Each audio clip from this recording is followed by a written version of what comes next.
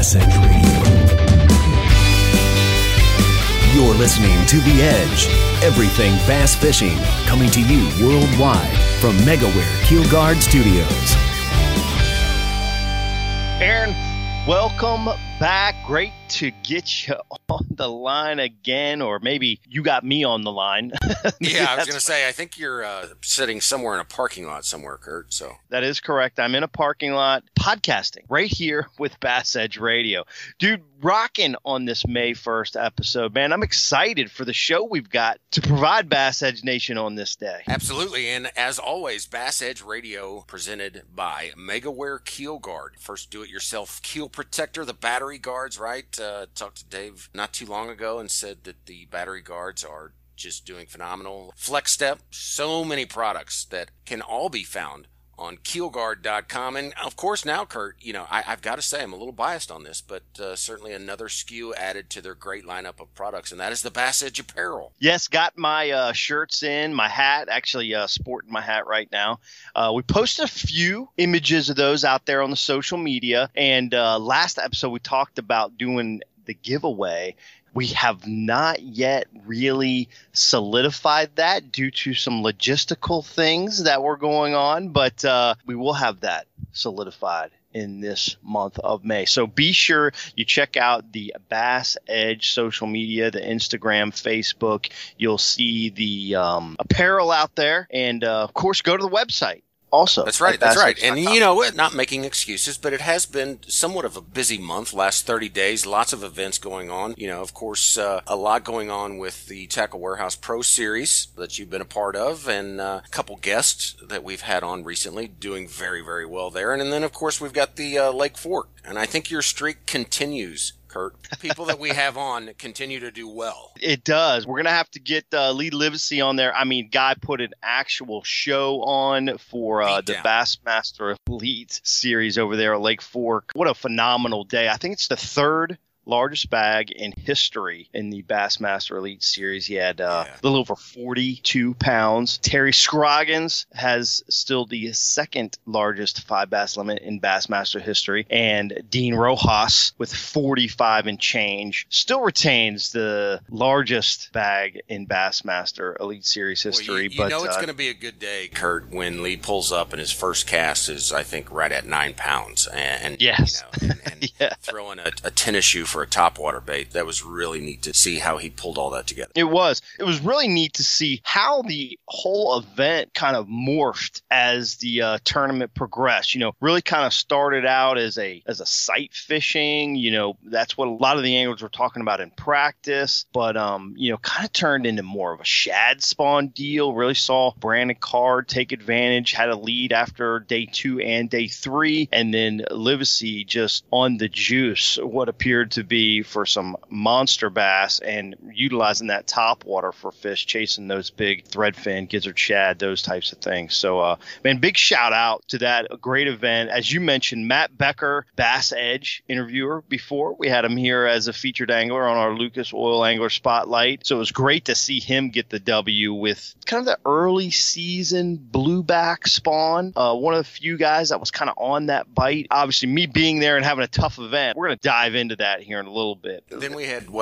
Cody Huff, former Bass Edge angler that we featured. He had a top 10, I think, and then Angler of the Year, right? Cole Floyd, that's right. Yep, still retained that Angler of the Year, just slightly over Anthony Gagliardi. But yeah, man, it was a huge week, and can't not mention the NPFL went on last week. And angler that actually won a Bassmaster Open earlier this year, and just tournament bass fishing all over the place, Aaron. It's crazy. Yeah. And we haven't even gotten to your top 5 in the BFL yet. Congratulations, my man. Well, thank you. I'm sure we'll carve out a little bit of time for that. We will. Well, let's do that. Let's take a quick break. Let's go into the ProtectTheHarvest.com tackle tip. Always great tips provided by past featured guests. And let's swing into that, Aaron. And then we're going to come back, talk about the top 5 BFL, maybe a few lessons learned for myself from Lake Murray. And man, we got a great show in store. Y'all stay tuned. This episode's ProtectTheHarvest.com tackle tip with MLF Big 5 Pro Circuit Angler Kyle Cortiana. Hey guys, Kyle Cordiana here, MLF Pro Circuit Angler. Listen, this is going to be your tackle tip for May 2021. Shad spawn is something you got to be looking for right now. And I got 2 go-to baits when the shad are spawning, whether it be around docks or up around shallow bushes. If it's around docks, I'm typically going to be throwing a spinner bait. But here's the little tip. The Jawtech Punch Shad can be used as a great trailer on your spinner bait. It gives those fish a little bit different look. The Jawtech Punch Shad, it's not round like your typical swim bait. It's kind of like if you stepped on it and squashed it. So it's got a different kind of keeling system and makes the bait wiggle a little bit different. And so if you're going to throw a spinner bait around them docks, tip it with that. If all of a sudden you want to get shallow in them bushes or even throw it around the docks too with a buzz bait, the Jawtech Punch Shad is not as soft of a plastic as your standard boot tail swim baits. It was literally designed to punch through mats.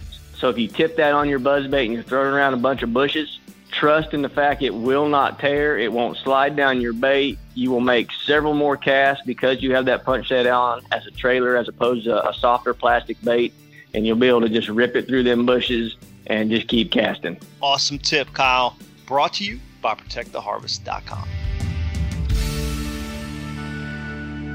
First by land and now by sea. For years, Lucas Oil has been a staple in high-performance vehicles on both the road and track. Now, from the makers of Lucas Oil comes Lucas Marine Products, specifically engineered for marine applications. Protect and lubricate your marine inboard, outboard, or high-performance boat with Lucas Marine Engine Oil or Lucas Synthetic-Based Oil. Learn more about the complete line of Lucas Oil and marine products. Visit lucasoil.com.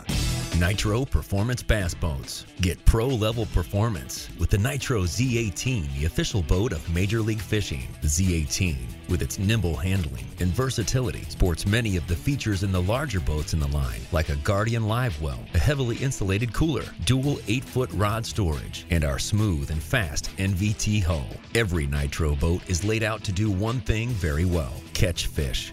Enormous front decks, up to 45 square feet on the Z21, allow maximum mobility when battling unruly bass, and feature low-profile gunnels for ease of skipping, pitching, flipping, or landing fish. Nitro Performance Bass Boats, pure fishing machines.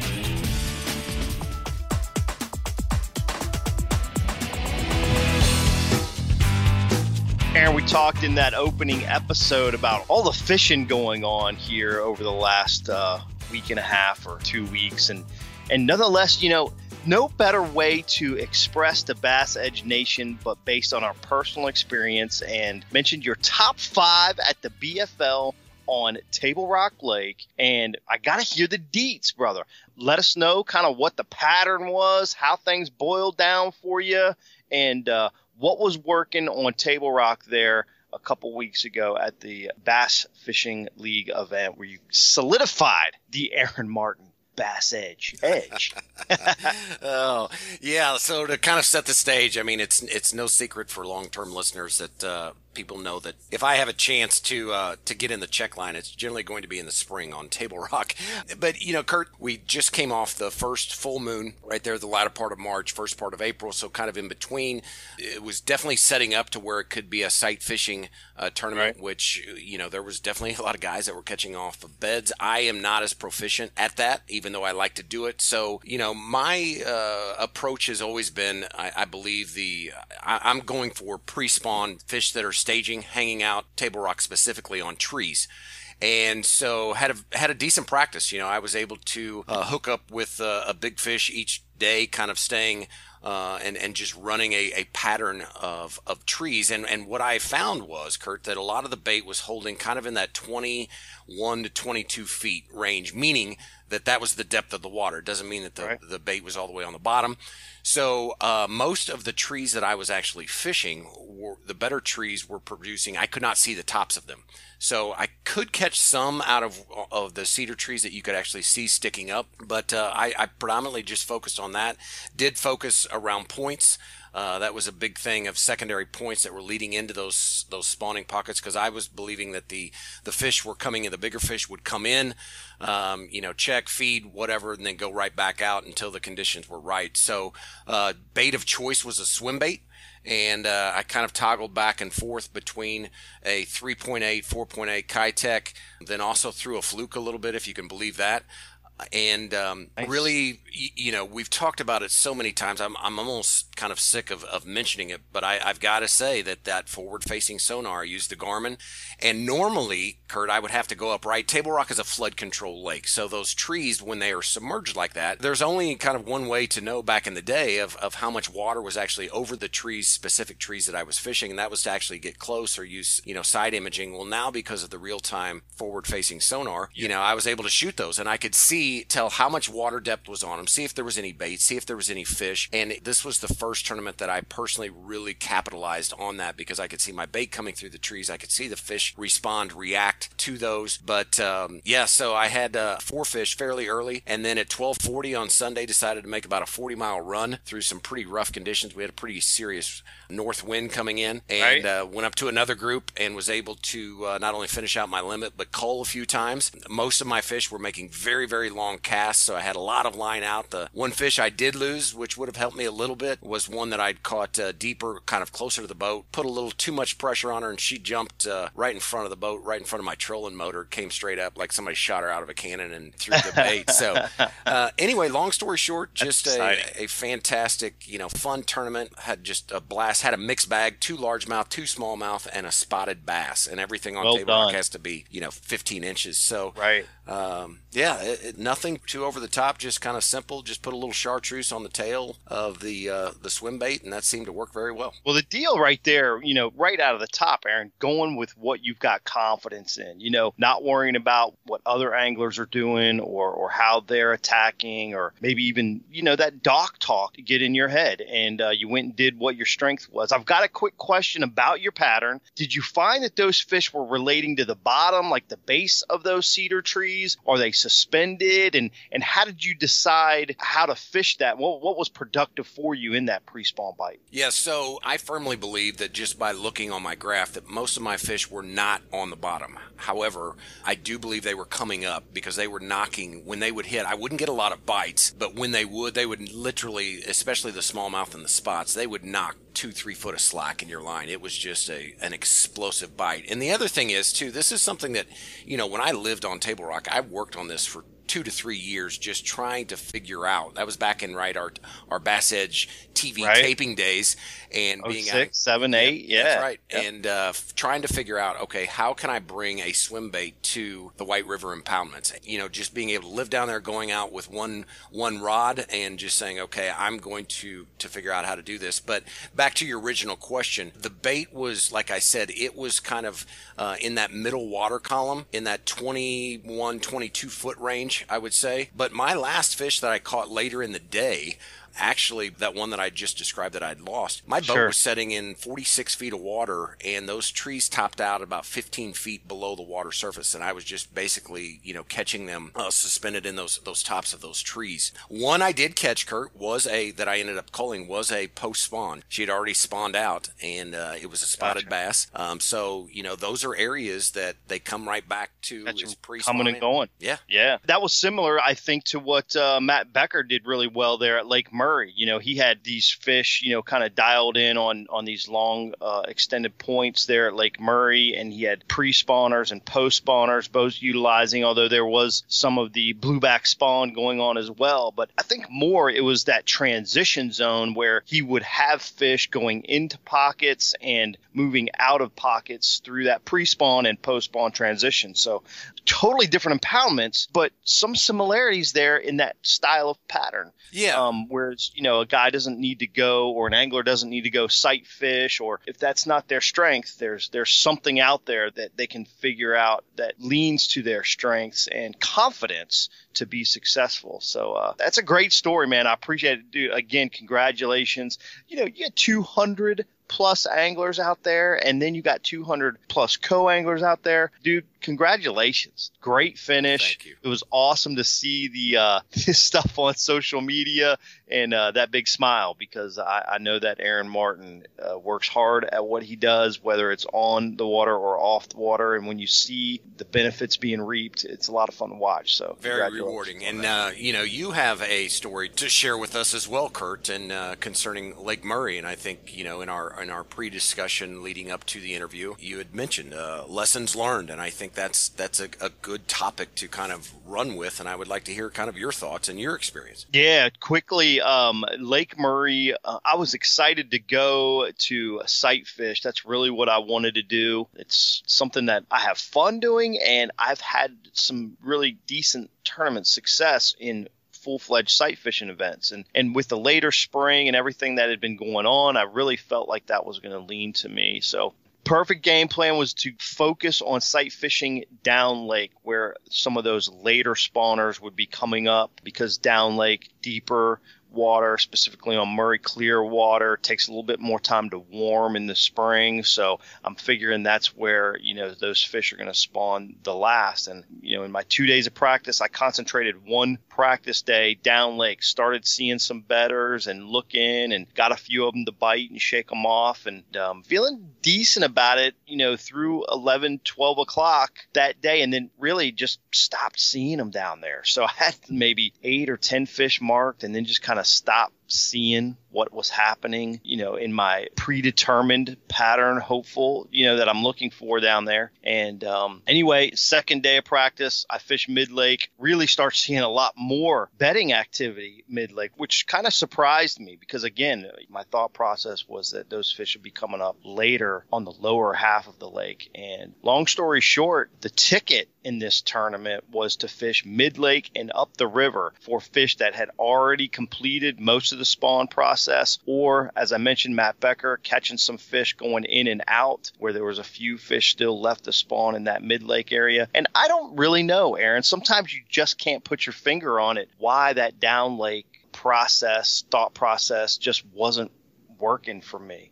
It could have been we were between moons. There was a couple of those fish that had left during the tournament that I didn't find. A few fish, and I hate admitting this, but there was 2 or 3 fish I just flat out couldn't get them to bite, and that happens sometimes Sure. in bed. But overall, man, it was a tough, disappointing event for me. And this is how wild tournament bass fishing is. I've had 6 days of competitive fishing this year: 2 at Okeechobee, 2 at Smith Lake, and 2 at Lake Murray. And I've had 3 fair days, decent tournament days as far as weight in comparison to the field. And then I've had 3 poor days in weight as comparison to the field. And so I am down in the standings right now. So I'm excited to get to Lake Eufaula, put that stuff behind me. We're going to be there in about a week and a half. I'll be leaving on the 8th of May. So I got basically a week and a day or two to get ready. And then, that event's going to be here before I know it. So I'm looking forward to it, to get off the schneid and turn this thing back around. But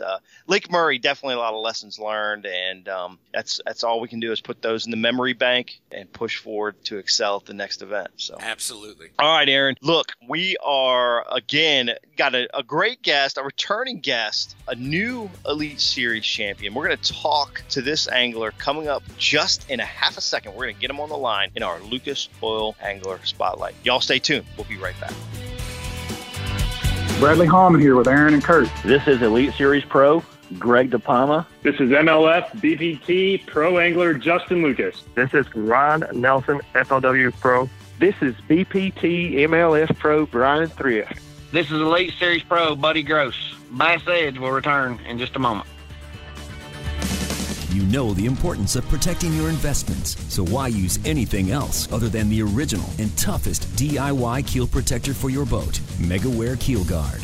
Grinding sand, abrasive rocks, and concrete ramps are no match for our exclusive contoured edge and patented technology. MegaWare Keel Guard keel protectors are made tough and made to stick. Their do-it-yourself installation takes less than an hour, providing the longest-lasting, most dependable keel protection for your boat, guaranteed for life. Developed specifically by boat builders offering the best keel protection in the industry. Also from MegaWare Keel Guard, Skeg Guard, Flex Step Pro, and Pontoon Guard. So give your boat the performance edge. Put on the protection the pros pick. MegaWare Keel Guard. Aaron, as I mentioned in the earlier segment, we are rolling with another great Lucas Oil featured angler in this episode. Longtime veteran of the BASS Elite Series. Been on the show before, so I'm throwing out some little tidbits right here. Recently crowned Elite Series champion. Look forward to catching up on his post-spawn tactics, how he works pattern progression to catch fish, and maybe bass fishing's toughest seasonal behavior cycle. Welcome back to the show, BASS Elite Series Pro, Bill Lowen. Appreciate you coming back, Bill. Morning, guys. Thanks for having me. That was a hell of an intro, right? You like that? Oh, amazing, man. You get better and better. After 351 episodes, we better be dang good, right? Right? You better be. You better be doing something right. That's right. Well, Bill, as Kurt mentioned, always great to be hanging with you, and I know you're coming off of a Lake Fork, maybe not what you would quite put up there as where you would like to finish. I'd like for you to talk on that briefly, but more importantly, huge congrats on just knocking down that Elite Series win on Lake Pickwick back in March. You know, it was awesome to kind of see you in the winner's circle, and I especially, appreciated those were some great shots of your family celebrating that win with you. And, kind of curious to know what the aftermath has been like. And also curious if your wife Jennifer is screaming louder now, when you hit the weigh-in stage. She's screaming louder at me now because she said I better catch them at every event now. But you know what, that was different. Wait, let's just quantify that, right? Bill Lowen. No, you know what? Every event, almost every. That's why they call it the Dollar Bill Lowen, right? Yeah, there you go. It was truly an amazing week. They always say when you're going to win, you can't do nothing wrong, and it was definitely a week of that. It was truly a scenario of fishing in your comfort zone and fishing the way you love to fish. And when you do that, you fish freely and you fish the best that you're going to be on the water. And that's just what happened, And since then, I knew it'd be crazy whenever we won an event. But, man, I had no idea that, how do I say this, the responsibilities that come with that.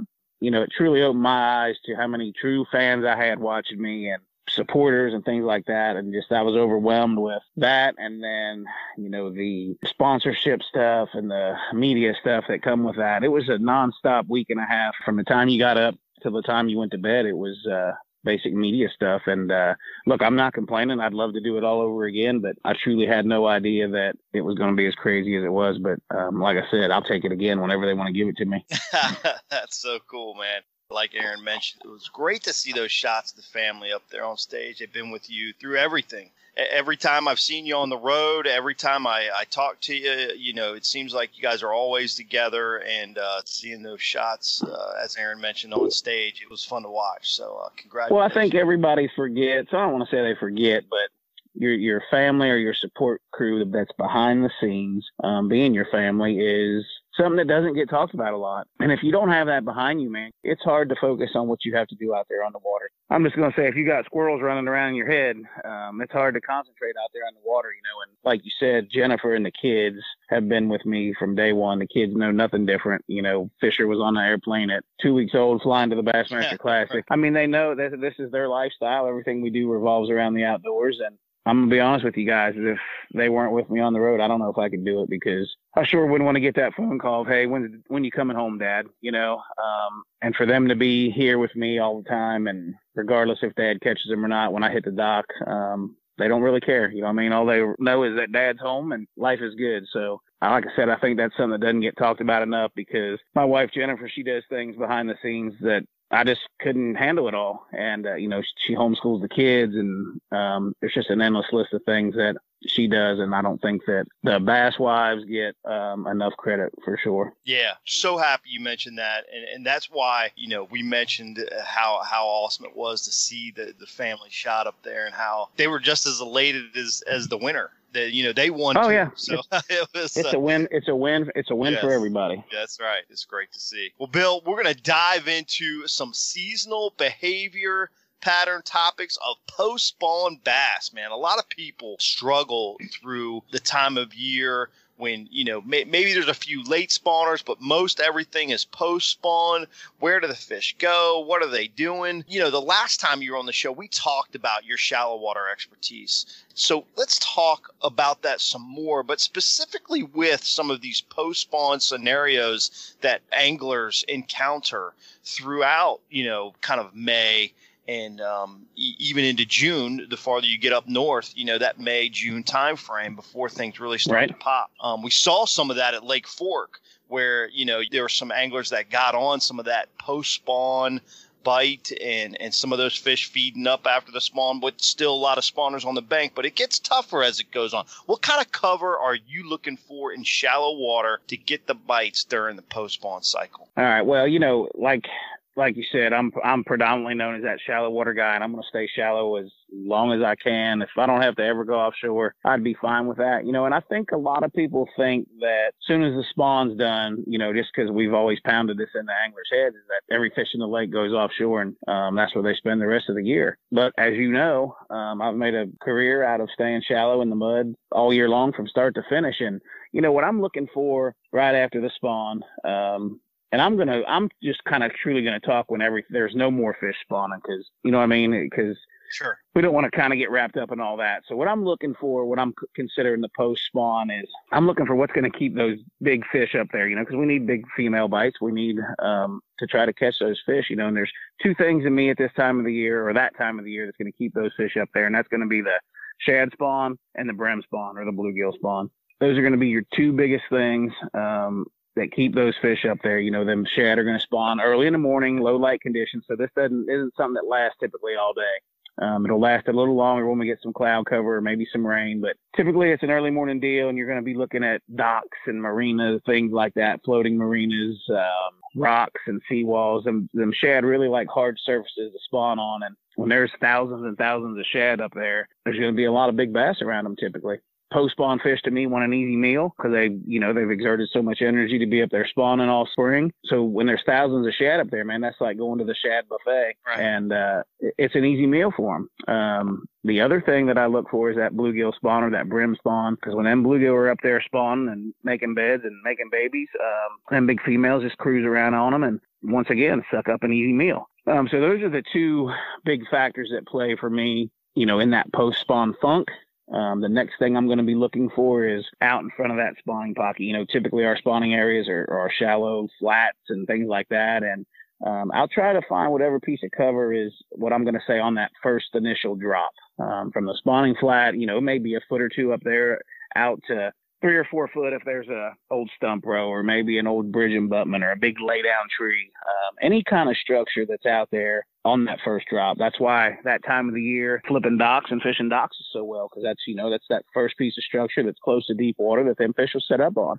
So if you kind of can remember those three things, and that post-spawn funk is sure, without a doubt, going to make your life a lot easier. Yeah. Aaron, real quick, before we go on to another question, let me fire this back at Bill. You talk about the shad spawn, some great tips on where you can find that shad spawn. How often do you find shad spawning and there's no bass around them? And a lot. Differently. Well, to find feeding fish that are taking advantage of that shad spawn scenario. Well, the thing you got to remember is, regardless of what pattern you're fishing, it's no different than when you're flipping trees or docks or cranking rock for whatever reason. There's always those areas that are better than others. And how many times have you fished 100 points on a lake, but only 1 point's got fish on it? If we could ever figure out and break that code of what makes this spot better than another, we'd be way ahead of the game. So it's just basically a situation of trying to run as many areas and trying to get a bite. Listening, I always say that every bite's a piece of the puzzle. And just because every shad are up there spawning does not mean there's going to be bass up there on the points with them. So the whole deal there is just you got to try to figure out as many areas as you can. And typically, if you find an area on the shad spawn that they're on, they're going to be there till the shad are done spawning. Yeah, good stuff.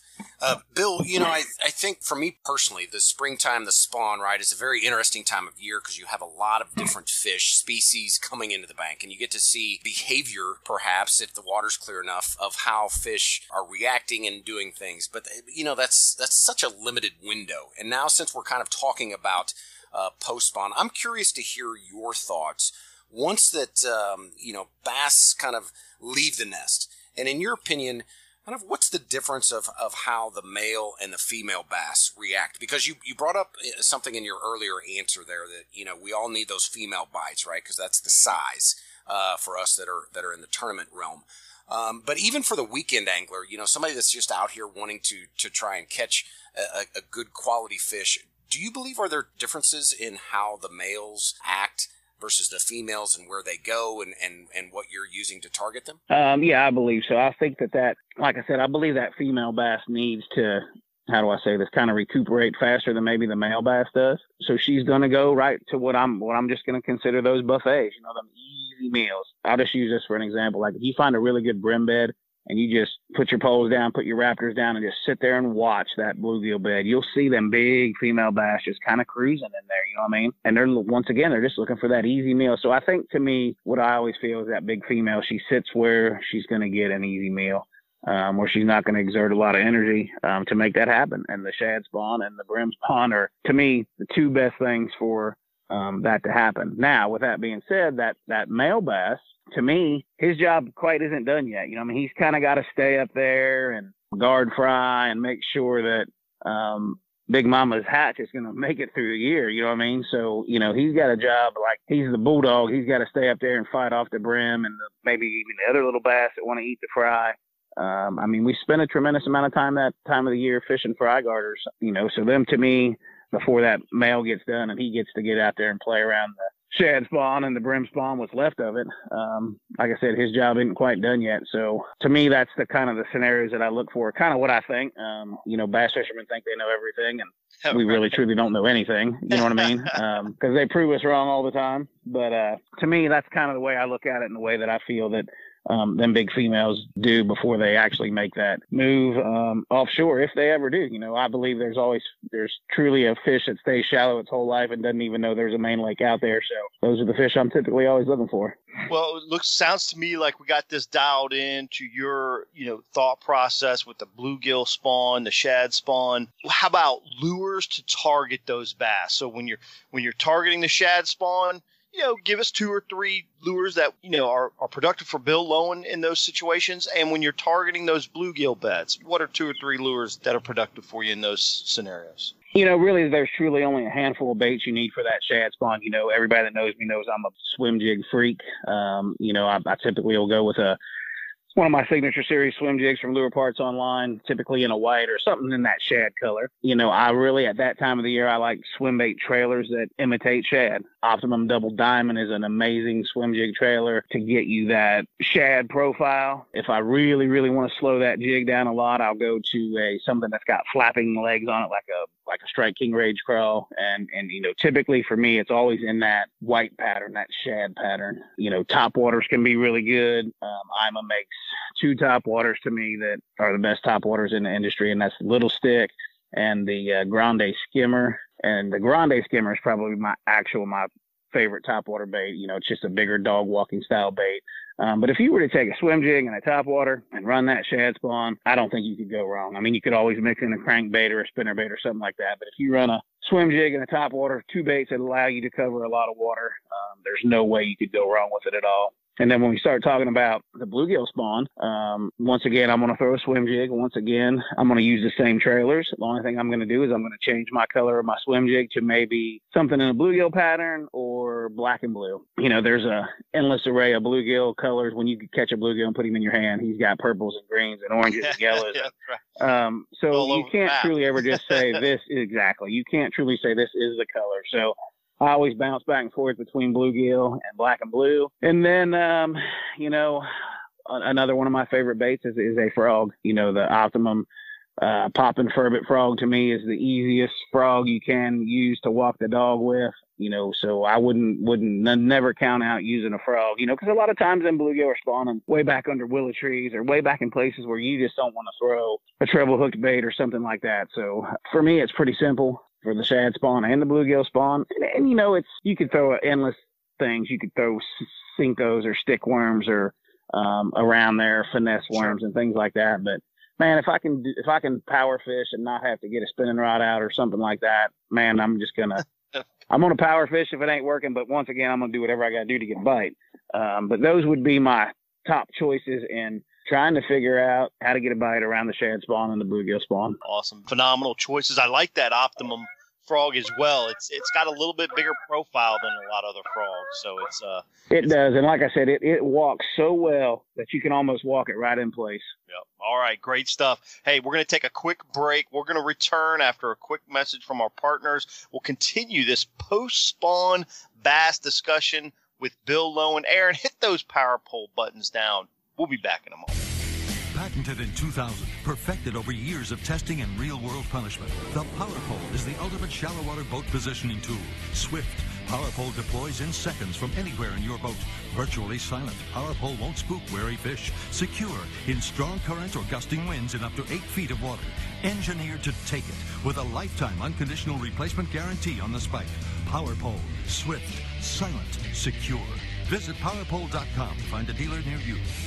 Bass Edge Radio, presented in part by Mercury Marine, returns with BASS Elite Series champion Bill Lowen in the Lucas Oil Angler Spotlight. That's right, Lucas Oil high-performance marine products. For oil that surpasses all manufacturers' requirements, be sure to visit the BassEdge.com store for free shipping on all Lucas products. It works. Bill, before the break, discussing, catching female post-spawn bass. Let's get into some of this male bass category. Everybody needs some limit fillers. We all want to catch 5 and 8 pounders. Doesn't happen all the time, unfortunately. But really want to pick your brain on some fry garters. I was recently at an event over at Lake Murray. A lot of fry garters over there, and you could catch a few. Some were tough to catch. I want to get your opinion. Do you feel that, the male bass that are guarding fry in this post-spawn seasonal behavior pattern, is that a viable pattern? And how do you like to target a fry garter once you identify them? Yeah, I think it's definitely a viable pattern because, heck, man, let's face it, sometimes there's 3 and 4 pound males that are guarding fry. You know what I mean? And to me, that's a fish that's going to play. I don't care where you're at in the country, typically. That's right. And once again, my bait choices are pretty simple when it comes to that. When I look at fry garters, I want to select a bait that I can keep in front of that fish typically as long as possible. And with that being said, once again, I'm going to have a swim jig rigged up, typically in that bluegill pattern, because that's what's typically, going to be screwing with the fry. It's typically not going to be a shad or something like that. But there are days when white tends to work well, but I want a swim jig that I can slow way down. And typically when I say slow it way down, I want to go with a 1/4 ounce jig. I want to go with a big flappy trailer like that, like I said, like that Strike King Rage Pro. I want to keep it there in front of their face as long as I can. My next choice would be, probably some type of a popper, depending on what kind of cover I'm around. The I'm a Finesse popper would be an amazing choice for that in our bluegill color. And once again, a frog. Typically those fry garters are going to always be around some kind of grass, tree, some kind of structure where they can hide in the shadows. And because that fry wants to be out in the sun, that fry needs the sun to stay warm and survive. And but you're typically not going to see that fry guarding bass sitting out there in the sun. So he's going to be hiding back, lurking in the shadows, keeping an eye on the kids. So if you can get a bait that you can keep in that strike zone for a long time and almost aggravate him into biting, those would be some really good choices, 3 really good choices, the swim jig, the popper, and the frog. And if that doesn't typically work for me, then I will go with some type of wacky rig finesse worm, whether that be a 4-inch Strike King finesse worm or a 7-inch finesse worm, whatever that may be. And I typically will rig that wacky with as little weight as possible. I want that bait to fall slow, stay around that fry as long as it possibly can.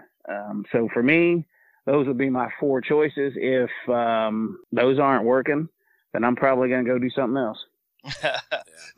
How long will you stay? I mean, fry guarding, catching fry guarding bass, cat and mouse game to say the least. Well, I'll say it's not totally different from catching a spawning fish, right? I mean, there's something I agree 100%. Is dialed into and that they're trying to do in life, whether it's spawn or, as in this case, we're talking about garden fry. How long will you stay on a quality bass that you're trying to catch as a fry garter? Like you say, 3-4 pounder. I mean, most places we go, if you can stack the box with 3 and 4 pounders, you're probably going to be doing pretty good. So how absolutely long will you hang on a fry garter, and how much time will you put into a fish like that? I'm glad you brought that up about the spawning fish, because I'm gonna fish these fry garters just like I'm bed fishing. You know, I'm going to put that trolling motor down and I'm going to start running the banks. I'm going to start running the banks with a swim jig or a popper or a frog or whatever that is to cover water. Okay. And you're going to catch those fish that you don't even know are guarding fry because you've just thrown your bait by the fry and this fish is reacting to it. So I'm going to be cruising along like that, always visually looking for the fry garters or for that ball of fry. It'd be no different than cruising down the bank fishing and looking for spawning bass. Okay. So once you see that ball of fry, or maybe you see that fish that's guarding the fry and you put your poles down and you start working on that fish, it's going to be no different than bed fishing. I mean, you know, there's bed fish that you can't catch and you know that pretty fast because of the way it's reacting. And fry garters are no different. When you start working on that fish, you can tell if it's running off or if it's even interested. You can pretty much tell pretty quickly if you're going to get that fish to react or not. So I would really, really compare it to bed fishing in that just kind of decide how that fish is reacting to your bait. You know, is its fins moving? Is it changing colors? Is it, you know, does it seem like it's an aggressive fish? And like I said, it's kind of no different than, like you mentioned, bed fishing. Those fish will react. And there's times when you say, man, there's no way I'm possibly going to be able to catch this fish. And I believe fry garters are the same way. So, man, if I don't think she's going to play or bite, I'm not going to waste a lot of time on her because there's a pretty good chance that somewhere down the line there's going to be another one. Hey, Bill, you brought up topwater a few different times. Obviously, no secret that it's a huge success in your arsenal and for most of us in the springtime. One question that I do have on the three styles, like the frog, the chugging or popping style bait, and then kind of the walk the dog style bait. Any bait modifications that you would throw out to Bass Edge Nation that have kind of you've kind of found that make a big difference, or you just kind of a straight out of the box kind of guy? You know, I've always kind of been that meat and potatoes guy when it comes to the actual bait itself, unless we start talking about jigs and swim jigs because I'm like anal about that stuff. But I always like to be that guy that you can catch them on what comes right out of the box. You know what I mean? Because I mean, when you start modifying things and doing things, you may not be able to get your hands on that exact same thing if you lose it. You know what I mean? And then we all know that bass fishing is about 100% what's going on in your head. And boy, when you lose a bait that's been modified or you just can't get another one, you're like, oh my gosh, I'm never going to catch a bass again the rest of my life. So one of the modification that I'm going to make to my hard baits, my top waters, without a doubt, is changing the hooks out with Hayabusa treble hooks. You know, we have the Hayabusa treble hooks that, you know, are your standard black nickel like everybody else in the industry, but we also have a treble hook that has an NRB coating on it. And to me, it's the easiest treble hook to penetrate into a fish's mouth. You know, that coating is so slick that it's so easy to get hooked up. So one tip I'm going to give you that I don't care what kind of treble hooks your bait comes with on. Typically the ones that they come with are not good. I mean, you can catch fish on them, but day in and day out when the money's on the line, if you can get your hands on some Hayabusa treble hooks with that NRB coating, I'd put them on everything. I mean, if you wanted to not buy a security system for your house and just put them treble hooks all around your house, you'd never have to worry about any thieves getting in. Oh my God, that's classic. I love that. Okay, that's quote of the year right there so far. Nice one, Bill. I love that. Security system with treble hooks. All right, real quickly, we know you love shallow water. We know you're not leaving. If you're sniffing fish, you're probably not leaving. Catching, it's okay. If you're sniffing them, you're probably still shallow. But post-spawn, just not seeing the shad spawn, you know, maybe the bluegill beds aren't quite showing up, maybe tween moons, you know, whatever the scenario is. If you had to move offshore, what are you looking for to be successful in that post-spawn scenario? Well, what do we consider an offshore? I mean, is that one cast away, two cast away? I mean, I mean, in this particular interview, I want to know what Bill Lowen considers offshore. Okay, so here's the deal. If you're running down the lake, okay, and you see me sitting out there in the middle, please stop because I'm probably broke down or out of gas. All right. Look, I don't have any problem going out there and fishing deep when I know that there's no possible way that I'm going to catch one fishing my style. You know what I mean? If we're on a Tennessee River Lake, Kentucky Lake, Pickwick, and you have to be out there, I'm going to be out there.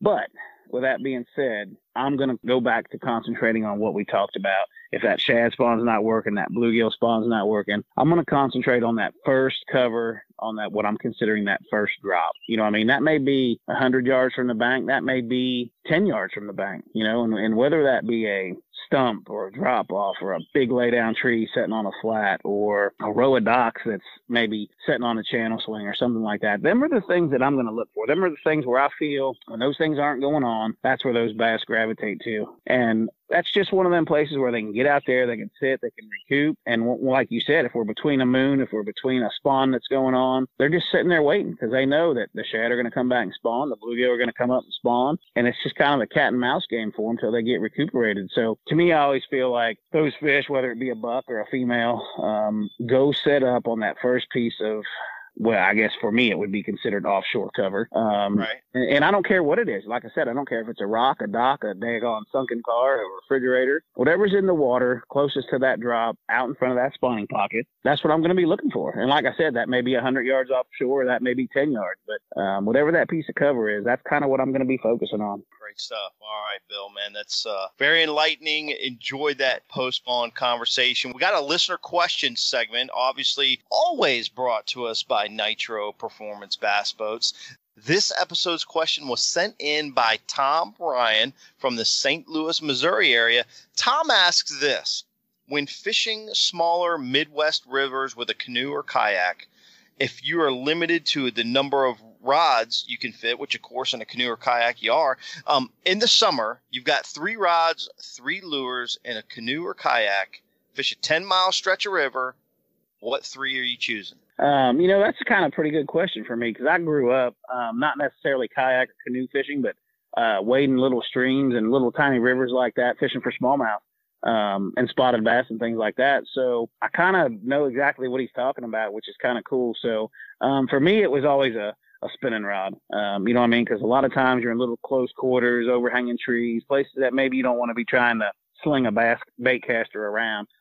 So if it was my choice, man, I'd have 3 spinning rods with me, you know, maybe a 7-foot medium heavyish action, you know, 6-8 pound line. And my bait choices, once again, man, y'all know I'm as simple as it gets.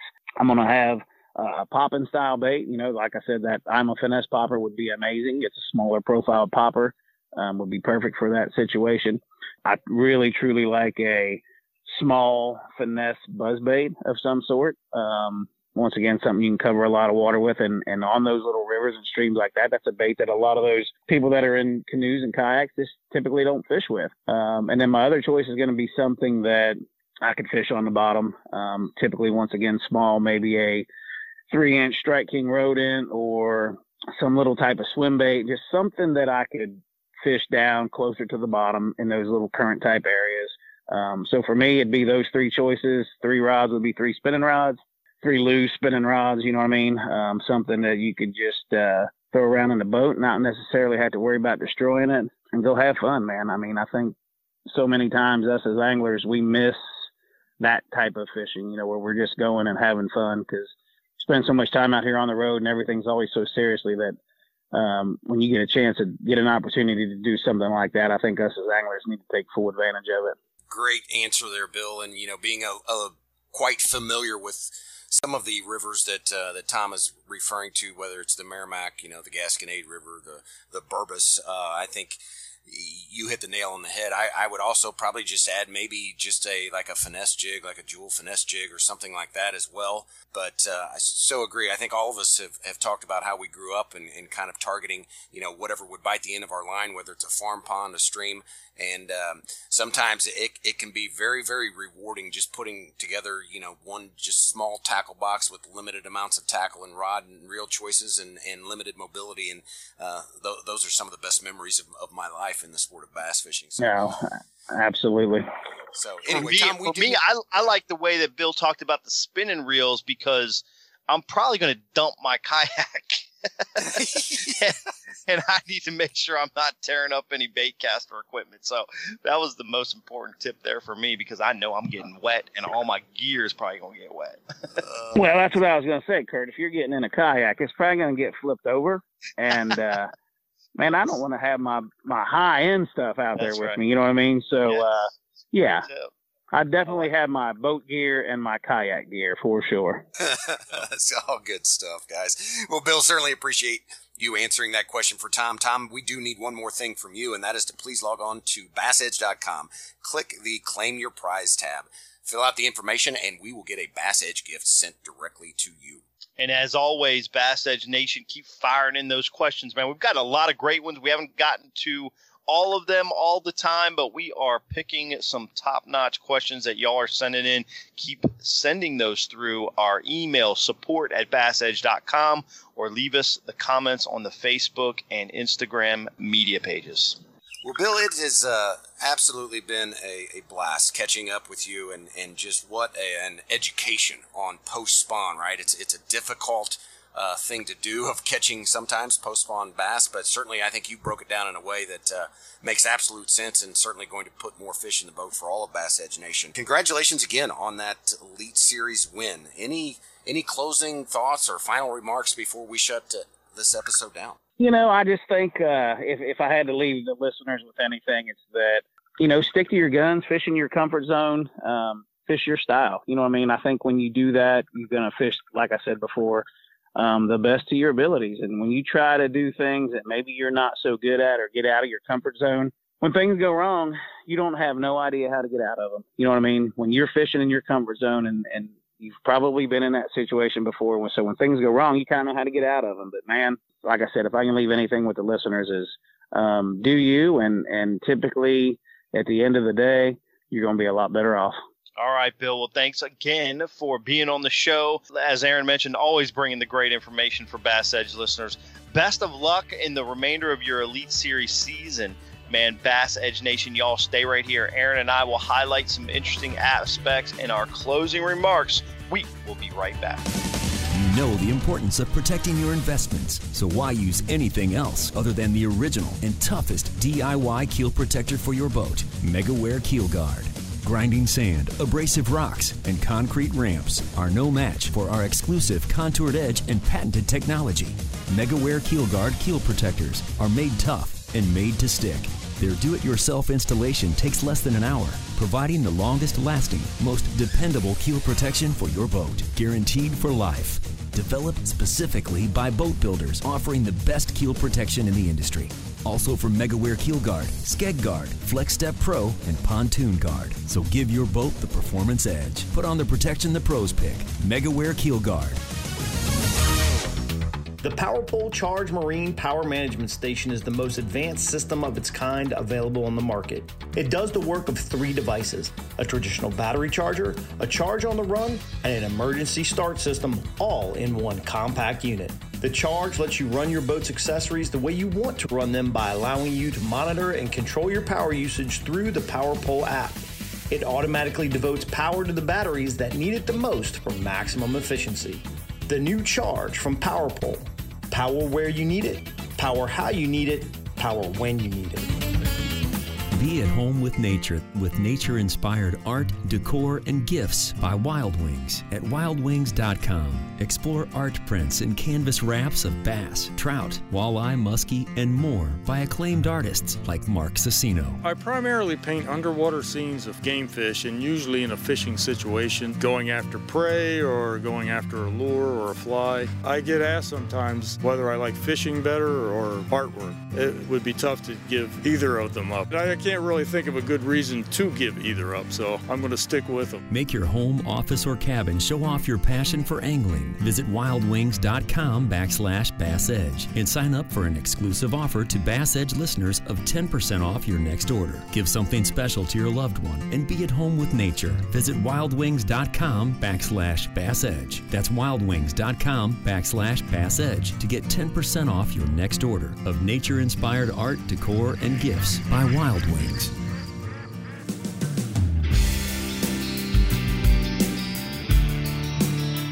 Kurt, post-spawn fishing, kind of as I alluded to, in there during the episode, I think it can be very intimidating, can be difficult at times, right? I mean, the fish aren't feeling well. They're just kind of hanging out, trying to regroup. But I thought Bill did a really good job of providing some useful information. Hopefully that's going to really kind of increase our odds at putting a fish in the boat. Without a doubt. And the great information that was really outlying all of the tips and tactics he talked about was simplicity. Very simple. Didn't get crazy elaborate on, well, if they're doing this or if they're doing that. It's, hey man, I'm looking for a shad spawn, I'm looking for a bluegill spawn, and I'm looking for somewhere they're hanging out in between those two activity levels, right? And based on, what I feel like is their seasonal behavior pattern, mood of feeling, just like you were talking about, just a little bit less activity and those types of things, and how he goes about targeting bass that are in those scenarios. So, man, I think he mentioned, you got to look for that shad spawn early in the day. It's going to happen fairly quick. You got about a 2-3 hour window max, and then he's going to move in those bluegill beds, looking for those as well, and then he's going to move into those kind of resting spots. And I love the fact offshore, we asked him, like, what are you doing offshore?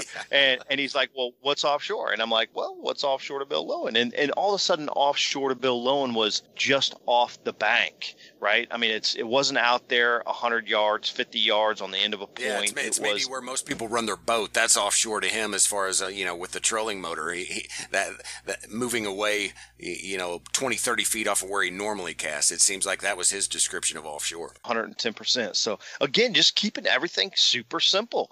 And I really talked about that shad spawn issue, because you'll find that shad spawn and sometimes there's no bass around it. Loved his breakdown of how, hey man, there's not a fish on every log. There's not a fish on every dock, and you got to find different areas of those that tactic or that technique that's going on to get into the bass. It's just part of that process. Overall, man, we're all better post-spawn angler right now. Absolutely. And certainly we want to provide that time versus us continuing to talk about it. Let's get out there on the water and try and get it done. Want to thank everyone for tuning in to episode 351. Hard to believe. Next episode will be coming up May 15th. Exciting time. Be sure to stay on All Things Bass Edge via the social media, Twitter, Facebook, Instagram, certainly BassEdge.com, where you can find all things Bass Edge, from apparel to Jay McNamara's books to Pure Clean to Lucas. All of that stuff can be found right there. But in the meantime, Kurt, best of luck in your coming week. And we look forward to really hooking up with everybody else, pardon the pun, but on episode 352, May 15th. So long, everybody. The Edge is presented by MegaWare Keel Guard. For more information on Bass Edge or to shop at the Bass Edge online store, visit BassEdge.com. And be sure to join Kurt Dove and Aaron Martin right here on another episode of The Edge. Brought to you in part by Nitro Boats, Lucas Oil, ProtectTheHarvest.com, Mercury Marine, PowerPole, and Rapaholic.com.